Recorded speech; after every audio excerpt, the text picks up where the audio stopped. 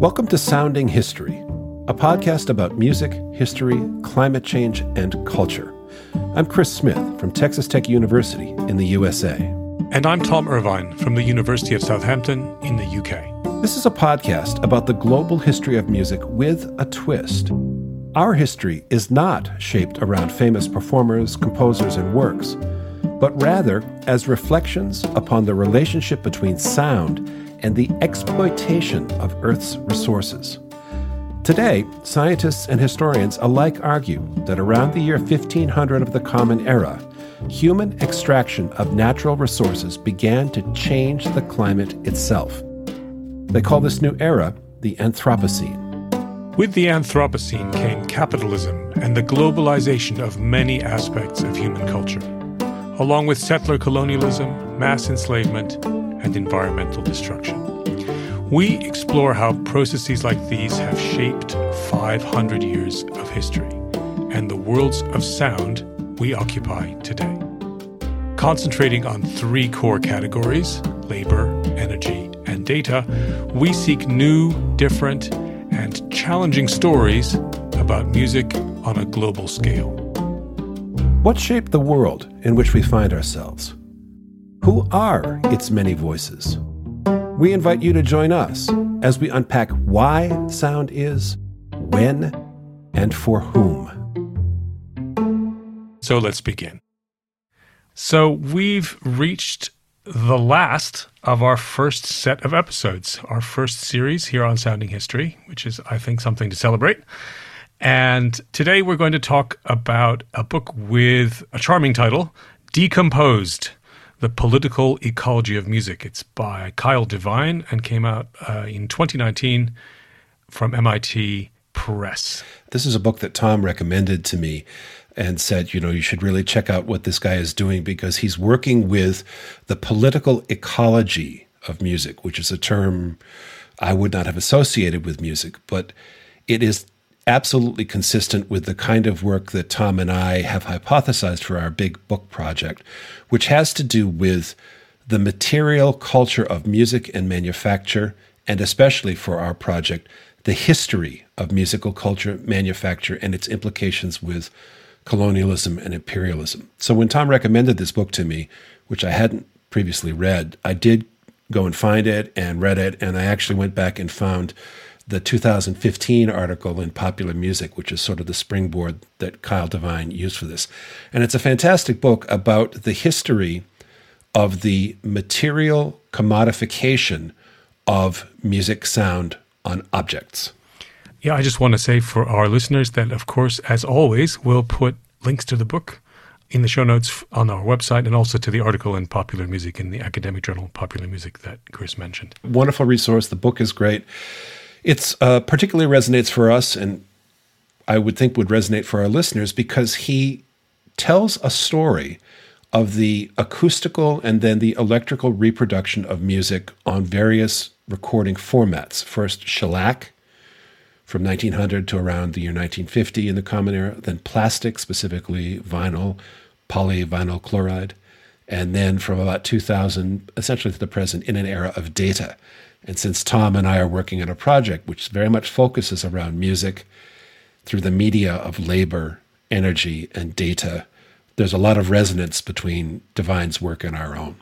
It's funny, Chris, and I want to share this with our listeners. When we sat down summer of 2019 to map out the book, and then again in February 2020, when I came out to see you in the before times in Lubbock, Texas, we were very pleased with our instinct, which was to talk about materials, to talk about natural resources, and also then we came on the sort of strapline labor, energy, data. And the funny thing is, I guess I knew about this book Decomposed before we did that, but I didn't realize that I knew about it while we were talking, and then I only found it again afterwards. And that's a kind of funny thing that happens in our business, right? There are things that are in the air that you kind of pull out. Yeah, and I had a similar experience, not with this book, but with Michael Denning's wonderful book called Noise Uprising, which was another real tentpole for our conception, which we'll also put in our show notes, which is about the moment when audio recording shifts from acoustical media to electrical microphones and the transformation of that decade in the 1920s. And so, as you said, Tom, there's something in the air, particularly amongst musicologists, that is, I would say, driving us to consider our role as historians, not of music as an isolated or siloed or black boxed kind of phenomenon, but as music which is part of global flows of commerce, politics, and history. Take us through Divine's argument a little bit, if you can.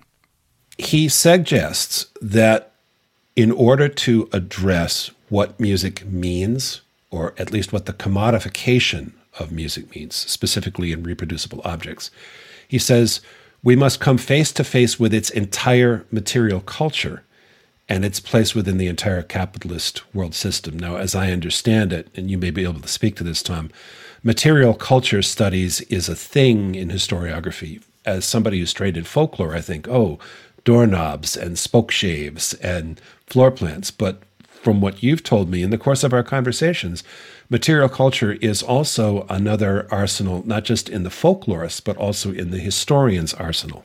I totally agree with you. It is about things. It's about objects. And that's what we mean by material culture, right? It's like thinking. It's a fancy way to say history of things. This book is about, I think, and he talks about this in the book, it's about the transition from one kind of thing to another kind of thing. And the particular transition that got him started is one that we're all very familiar with, which is, those of us who are old enough are familiar with this. Some of our listeners may be so young that they don't remember what a CD is, or they only know in the abstract. But Chris in my generation, and people somewhat younger than us, have lived through a transition from getting your music on a disc that had data on it that was read by a little laser to getting your music out of nowhere onto your phone. And I think that's what got him started, right?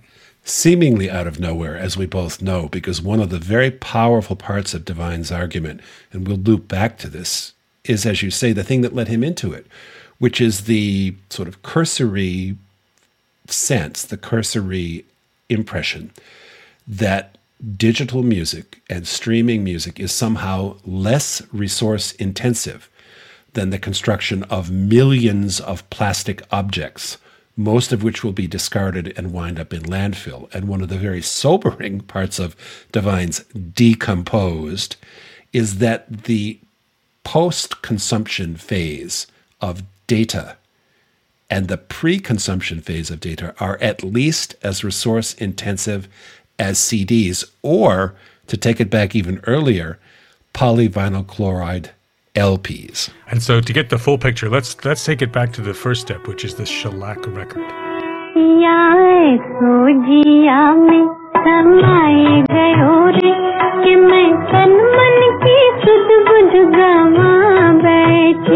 The resonances that are here, both in terms of our book project, but also, curiously, in terms of our somewhat more personal shared biography, are quite notable.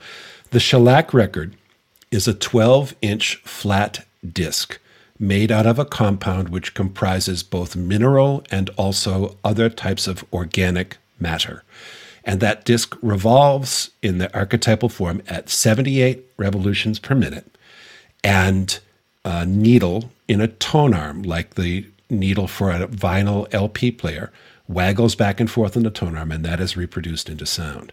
But shellac itself is made of several different kinds of natural substances, most of which are highly resource intensive.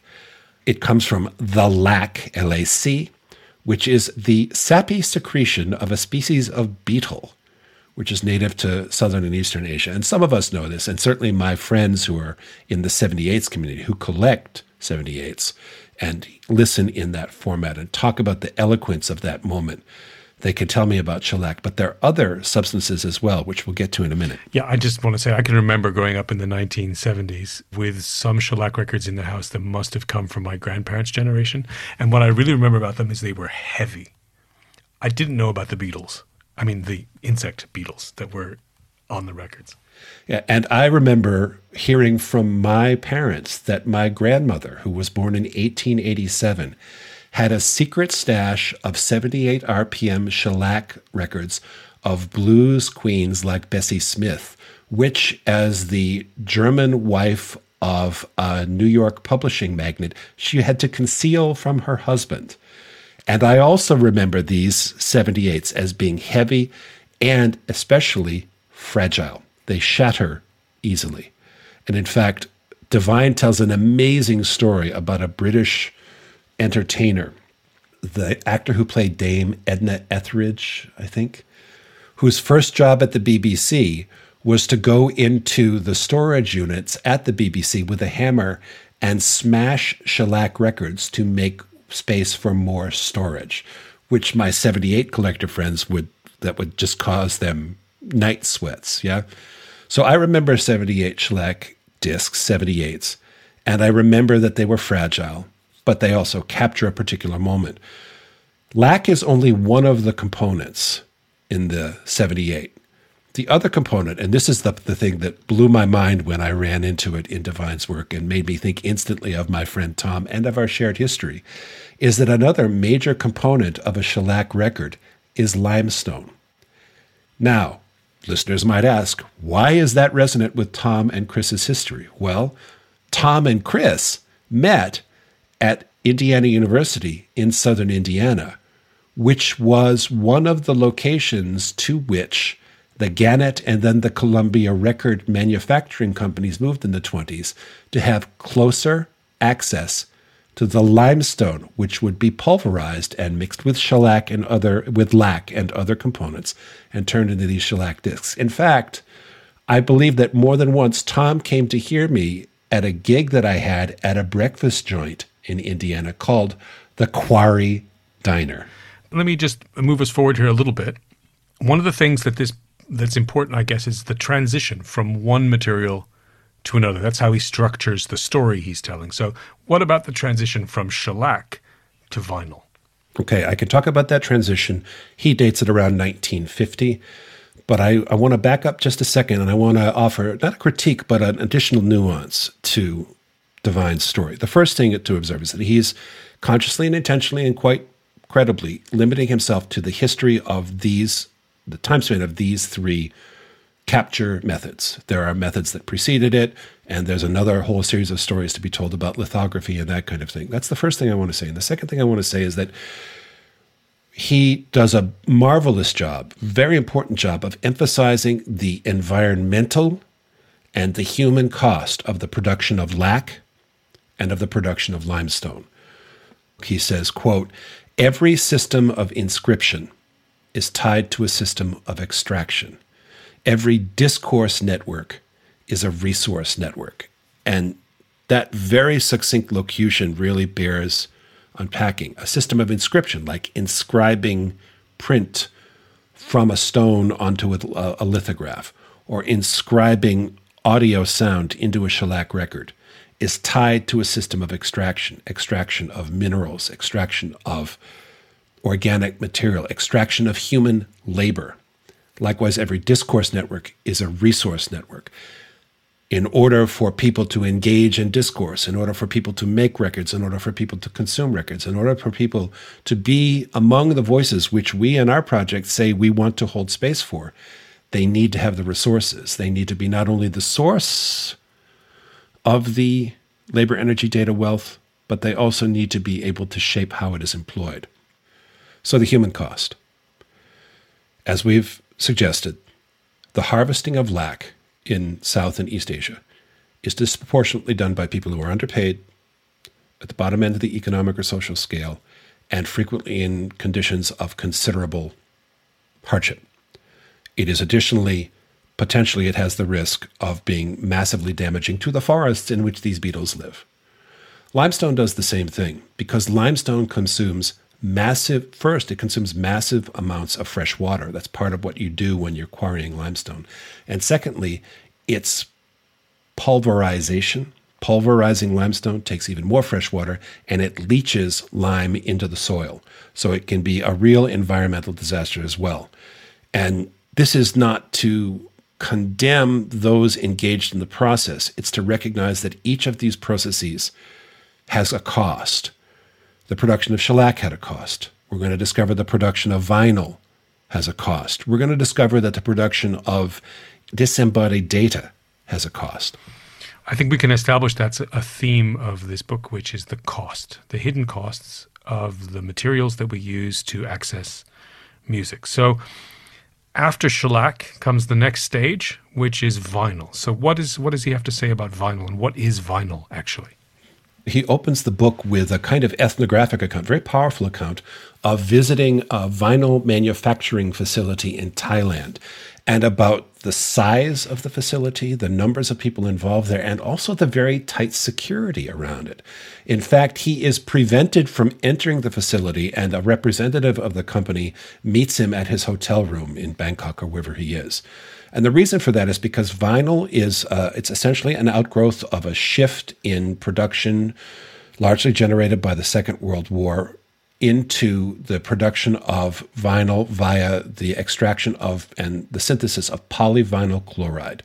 And as we know now, polyvinyl chloride is a horrific carcinogen. PVCs are what Superfund sites get contaminated with. And so the security, the very tight security that Devine describes in this ethnographic account, is around the fact that this particular manufacturing company knows full well that the process of extraction and synthesis and profit in which they're engaged is an environmental as well as a human disaster. And that's one of the tensions he's playing with in this book, is because he knows that many of his readers are aware or maybe themselves involved in this kind of new return to vinyl. That's a thing that's going on right now. My teenage kids are into that. In other contexts I've read of that is they call it a retro technology, and it's never presented. You think of it as something kind of positive. You're returning to something that's more human, more analog. And one of the things that came across to me from reading Decomposed was the reminder that PVCs, that plastics, have an enormous environmental and health cost that kind of went away at the next transition, which was from vinyl to the CD disc. So what's different about a CD disc? For our purposes and for the purposes of Kyle Devine's political ecology, almost nothing. Because it still entails resource extraction, particularly in the realm of plastics and petroleum. It still has, despite the fact that Tom and I will remember that the CD was touted as being this very much improved audio experience and an unerodable format, a format that could not be eroded, like eroding the quality of a vinyl record because it had scratches. The CD was touted as it's permanent and it is always going to be pristine. Neither of those things are true. CD is actually a relatively unstable medium. It is not safe for archiving data. And a point, I think maybe some of the most powerful parts of what Devine's argument establishes is that the afterlife, the post-consumption life of the CD is disastrous. And he does this in a couple of different ways that are very powerful. Not only does the physical object, is it difficult to recycle the physical object. The vast majority of CDs, like the vast majority of vinyl records before them, were not recycled. They wind up in landfills. And it was touted that the CD was a smaller format. It could carry more information, and so its net per unit impact was less. But he makes a very persuasive argument, which comes out of political ecology, that in fact the readiness and the economy of manufacture of the object exploded the volume of production. So that when the CD revolution, which Tom mentioned at the top of the program, began, that CD revolution vastly expanded the overall volume of discs produced. And we all remember it. There were companies that reissued their entire catalogs, and we would get CDs from AOL in the mail, whether we wanted them or not. And then the question was how to dispose of them. And what Devine says is, and they're not disposed of. They are extracted, manufactured, and landfilled. And one of the things that I thought was really striking in the book was that nowadays we've been thinning out our CD collections, if that's what we had, if you're of a certain generation. But many of those CDs are still gathering dust, and they haven't been disposed of yet, but they will be. And that is a danger. its danger and it's looming. This can sound like a very scary story, and it is certainly a wake-up call. It's a wake-up call and a reminder that music consumption in any medium, up to including data, which we'll speak about in just a second, entails a cost, a human cost, an ecological cost, an environmental cost. I also want to take this further because I think that Divine's argument, and the argument that we are making in the big book, and I would say in this podcast, is that it is appropriate that we who love music, work with music, consume music, find that music enriches our lives, find that it helps us to connect to people whose experiences are different than our own. This kind of thinking, Divine's kind of thinking, the kind of thinking that this material history model suggests, forces us to think fruitfully about consequences and unseen impacts. So I don't want to engage just now in a false historical equivalency, but when we think about data and we imagine, oh, it's coming streaming to my phone and there's no physical object and there's no CD or LP or 78 to wind up in a landfill, the environmental impact, the human cost, both are not absent. They are comparatively invisible. And here's the historical equivalency I thought of. There was a period in the history of enslavement in the Western Hemisphere when people who lived in towns like Bristol and London and Glasgow, or like Southampton, where Tom lives, could see all around them the material benefits of the New World trade in sugar. There were new buildings, and there were statues of political pioneers, and there were bathhouses, and there was new wealth. And part of the reason that that was experienced as progress and the means by which people could seek cultural experiences like the music of Beethoven and Haydn was because the actual human suffering that made that sugar wealth possible was invisible over the curve of the horizon in the Caribbean. And the cost of the digital data streaming revolution is similarly and unfortunately invisible over the curve of the horizon, say, to the north above the Arctic Circle, or to the south in the global south. Good, and that brings us to the final transformation in his book, the supposed dematerialization of music from the CD record to the streaming service, and that's the sting in the tail of his argument, which is that it's not a dematerialization at all. It's just been the material has been displaced into giant server farms or the people who work to sustain the data industry that we can't see. And thanks, Chris. I really like that connection you drew just now. We're lingering a little bit on this book that we've both read because it does seem to speak to that issue. Can I take us a little further and just ask, what does Divine think we need to do? If we know that music's dematerialization is not really dematerialization, what's his call to action?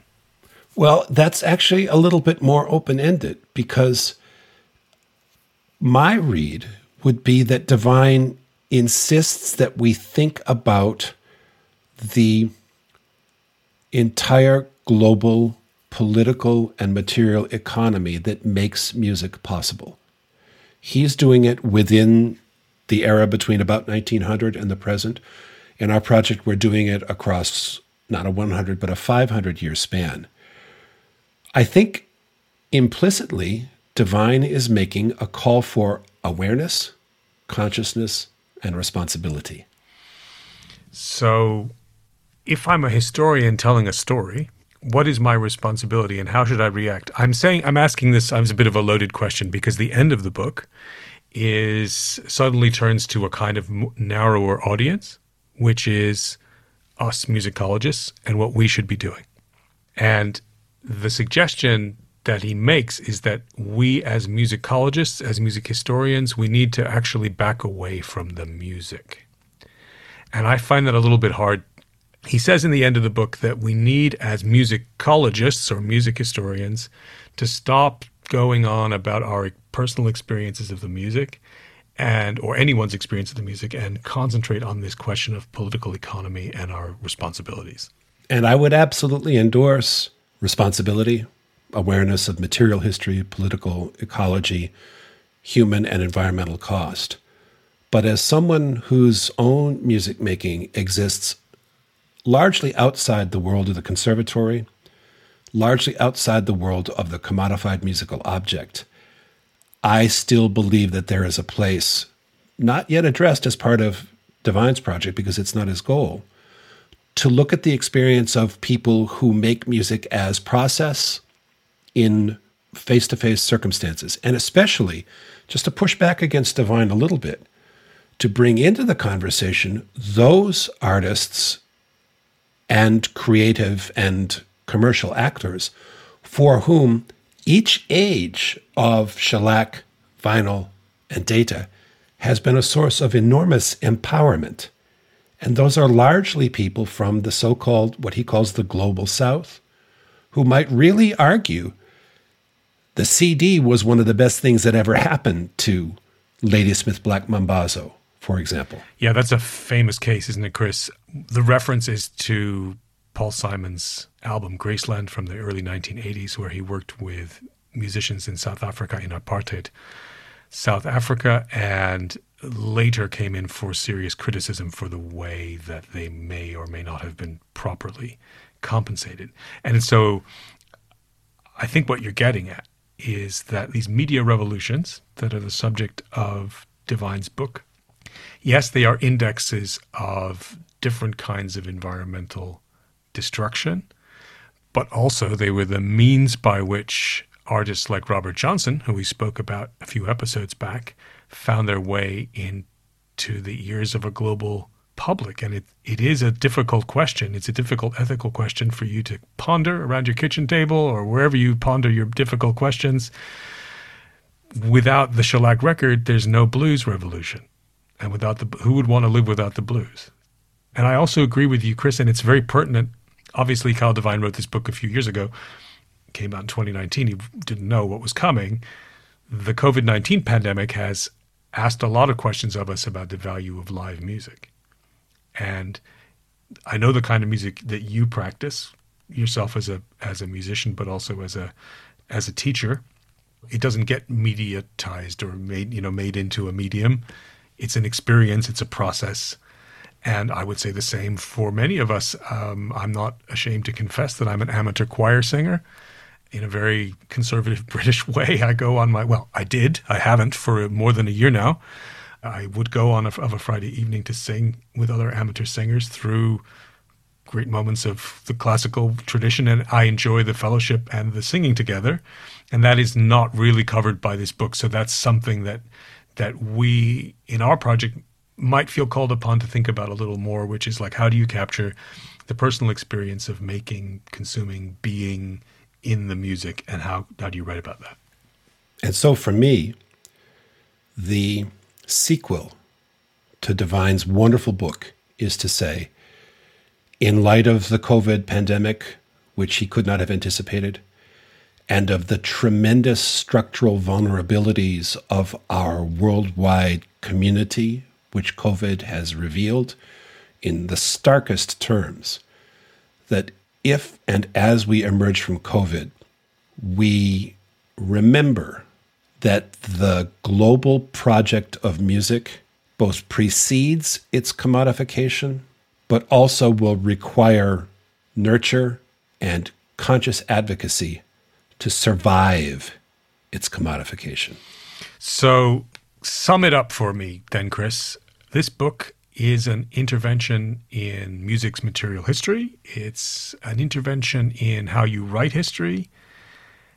Are you going to go to your CD collection and look at it in a different way now than you did before you read the book? I am.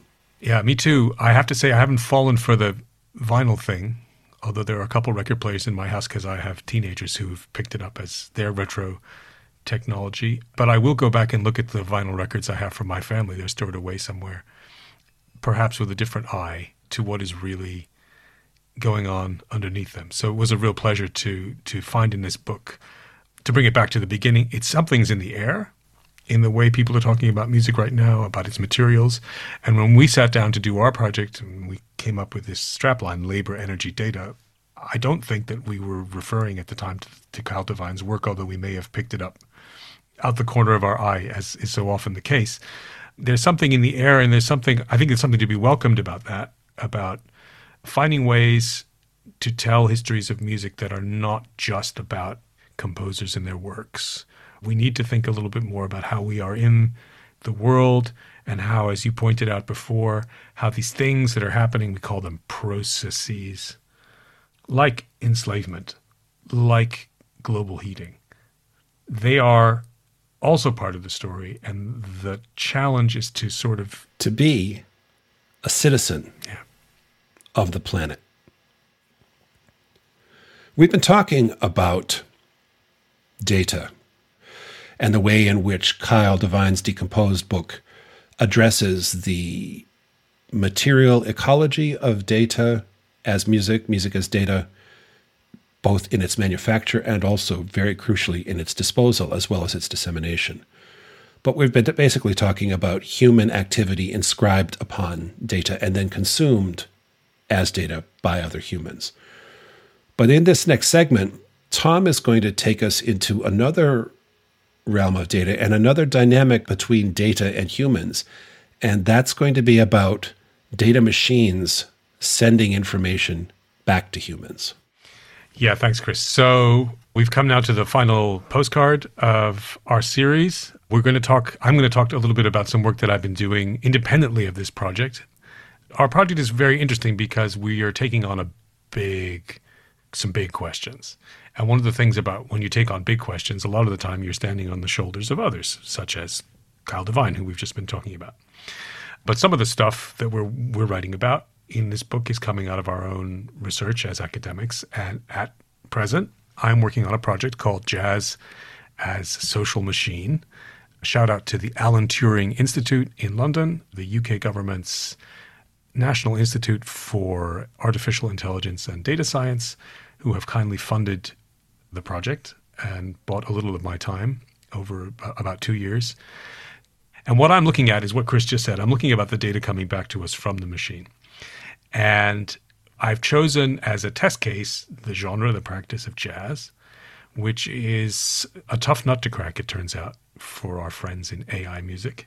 And quite a lot of money is being spent on cracking this nut. And I've come to this project not as a computer scientist, because that's not what I am, but as I guess in Kyle Devine's sense, as a political ecologist. So I'm thinking a little bit about what are the politics here, what's going on. And I think a good thing to do right now would be just to play a few seconds of AI jazz.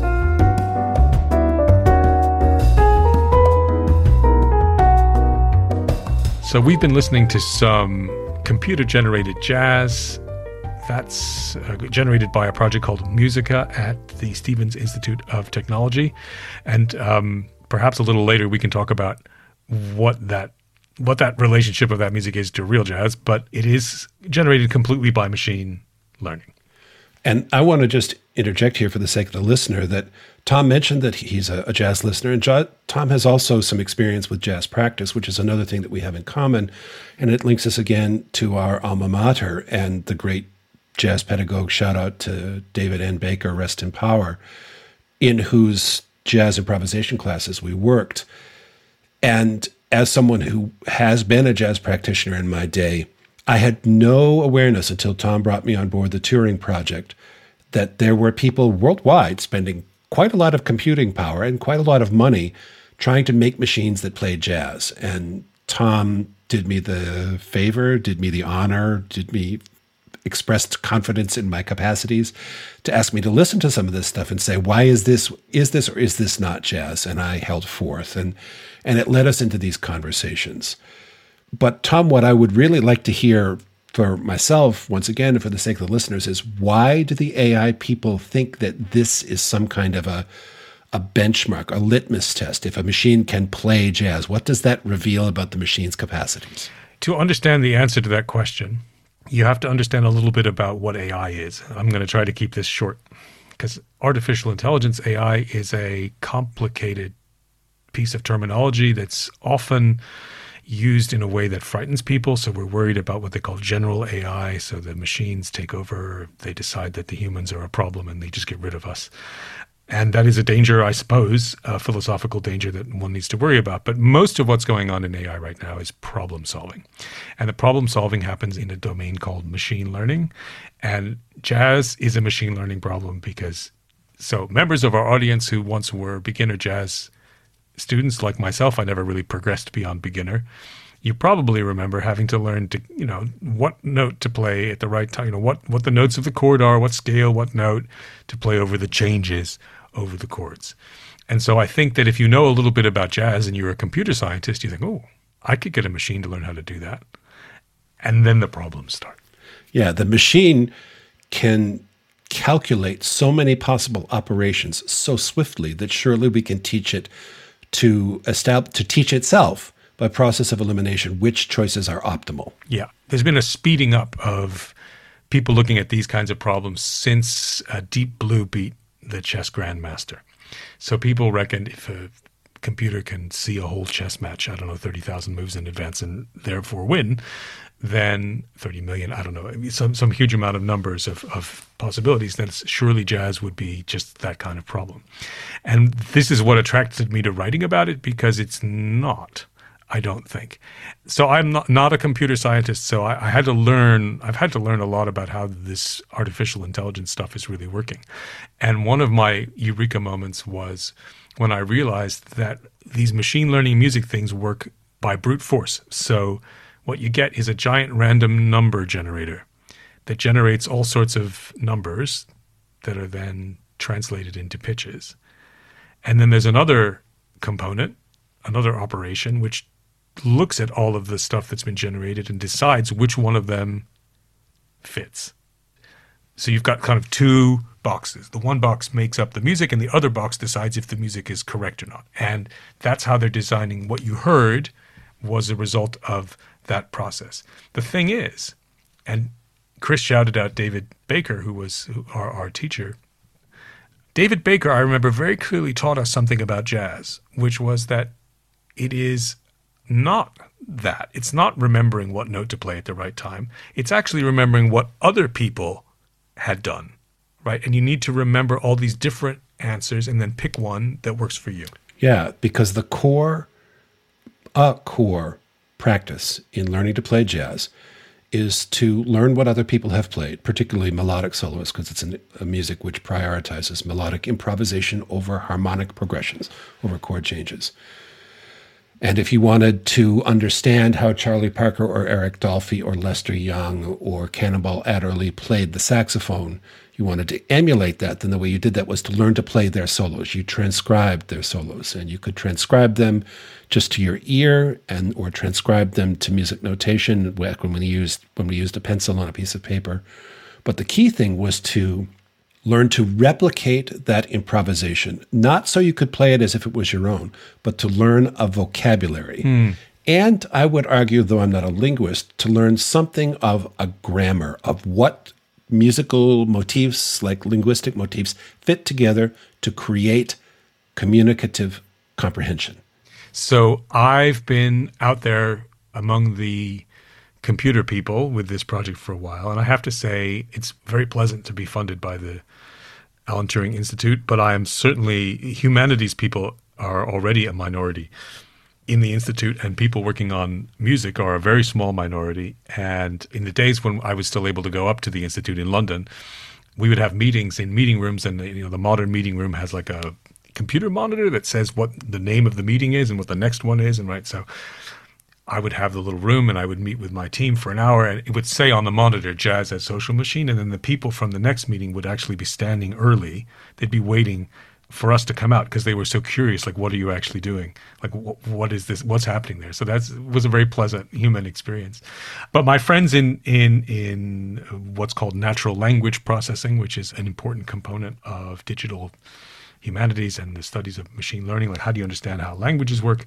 One of them said to me, oh, okay, when I kind of told the story that Chris did about remembering other versions, she said to me, so jazz is just like linked data.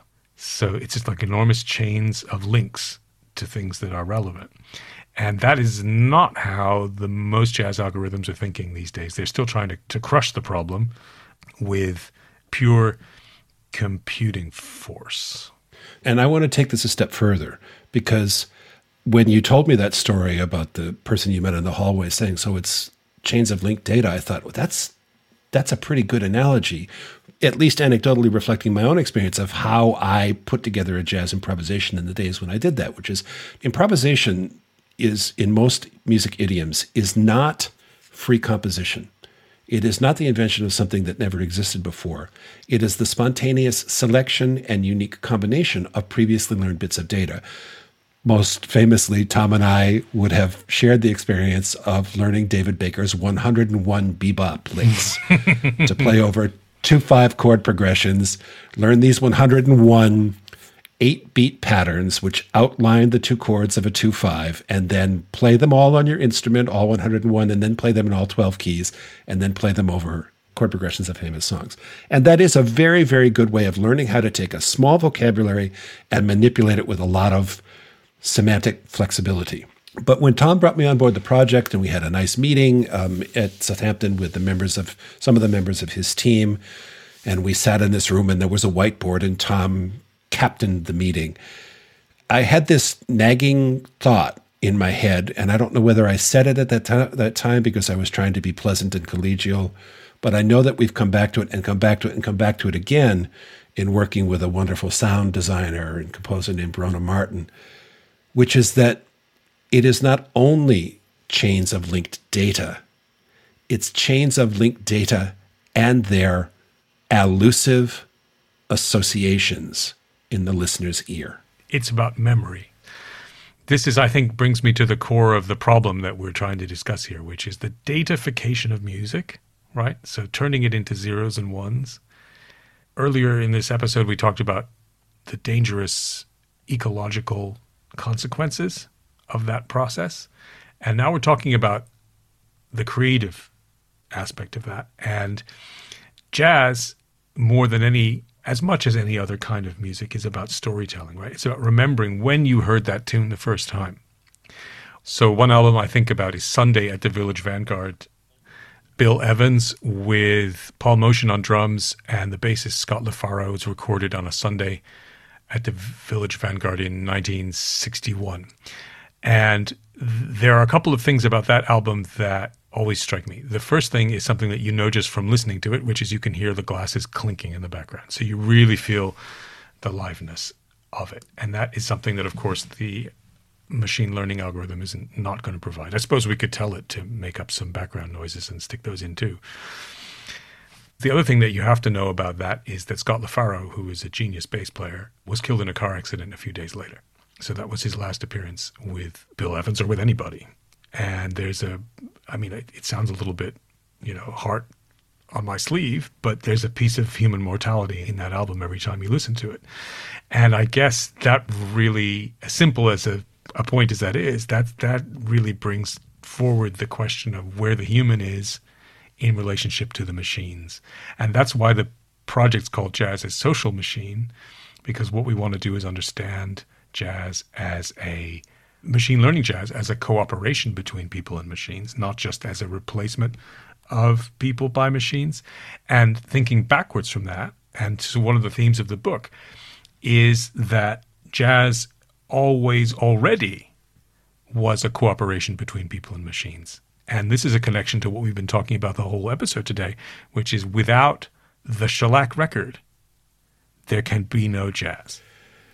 That's provocative. I would even call that a provocative intervention, because I imagine that there are people who would say there were folks playing jazz before the shellac record ever captured their performances. And I would tend to agree with those folks. But what I would say in parallel, or as a nuance, or as another take on it, is to say that the machine has always been in jazz, and that it's not necessary to imagine jazz before the machine, because a saxophone is a machine.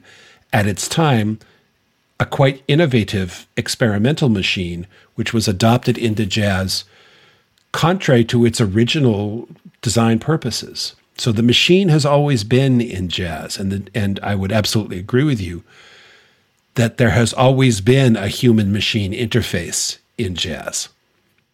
If you look at the moment that jazz crystallized around the word jazz and the practice of kind of improvising popular dance music in a certain way, that happens to be, end of World War I. It happens to be at a time when the shellac record started to travel around different sort of port cities. And Michael Denning's book that you mentioned earlier in today's episode, Noise Uprising, is about that. And he actually positions jazz as just one of a kind of music that occurred because of this traveling around of recordings.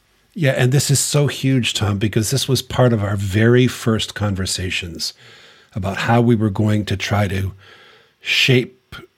structure this big book project and how we might use the podcast as a way to move forward our own thinking about the project. And it led us to networks of steamships and networks of distribution and networks by which 78s traveled on scene ships.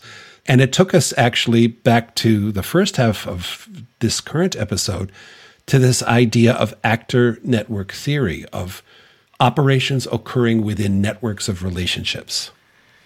Let me just try and wrap this up then with something that brings us back to AI jazz and trying to understand what's really going on when people and materials come together to make music.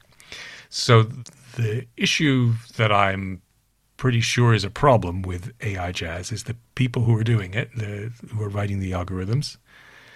They're very good at the maths and the computer science and the coding and all of those activities that need to go in to make what we heard, a few minutes ago.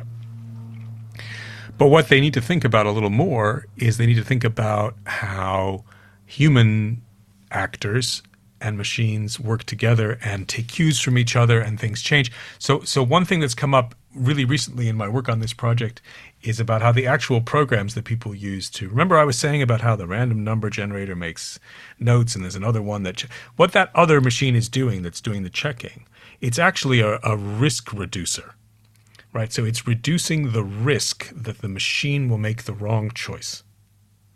Now, sometimes it over-reduces the risk, and so you get very unrisky music, i.e. the same note over and over again. So this is like a problem with music AI, in particular with jazz AI. The other thing that comes up from that is, of course, we already have lots of computer programs that reduce risk, right? They're going to drive our cars, they're reading our x-rays, but they also decide who gets a mortgage. And there's a whole world of computer programming that is not neutral, that is underneath the world of machine learning, that it's about reducing the chance of making an error. And that is probably not the way you want to approach music. So that's an aesthetic question. What I hope we can do with this project is to speak to the engineers a little bit and remind them that jazz always was a kind of interactive. And I just want to finish with like a story. And the story is when the shellac record comes into, a bar in Marseille in the south of France, and they put on some hot dance music, right? There's people there with instruments. And they listen to it, and they hear it, and they copy it, and they play it. And they're interacting right there with the machine, just as much as we're interacting with our machines today. And that's the kind of story that we want to be telling. You've been listening to Sounding History. Keep in touch. Whether you're a music lover, history enthusiast, student, or just plain interested, we'd love to hear what you think. Contact us at soundinghistorypodcast.com, where you can also sign up for our newsletter and check out all the show notes. And follow us on Instagram at Sounding History Podcast and Twitter at Sounding History. We look forward to hearing your thoughts, questions, and suggestions. And if you like what we're doing, we'd so appreciate it if you'd leave us a review to help other folks find the show. And finally, if you're a new listener and want to learn more about who we are and the ongoing book project that inspired the podcast, check out episode 1. Sounding History is funded by grants from the University of Southampton Faculty of the Arts and Humanities and by Texas Tech University. Production by SeedPod Sound at seedpodsound.com.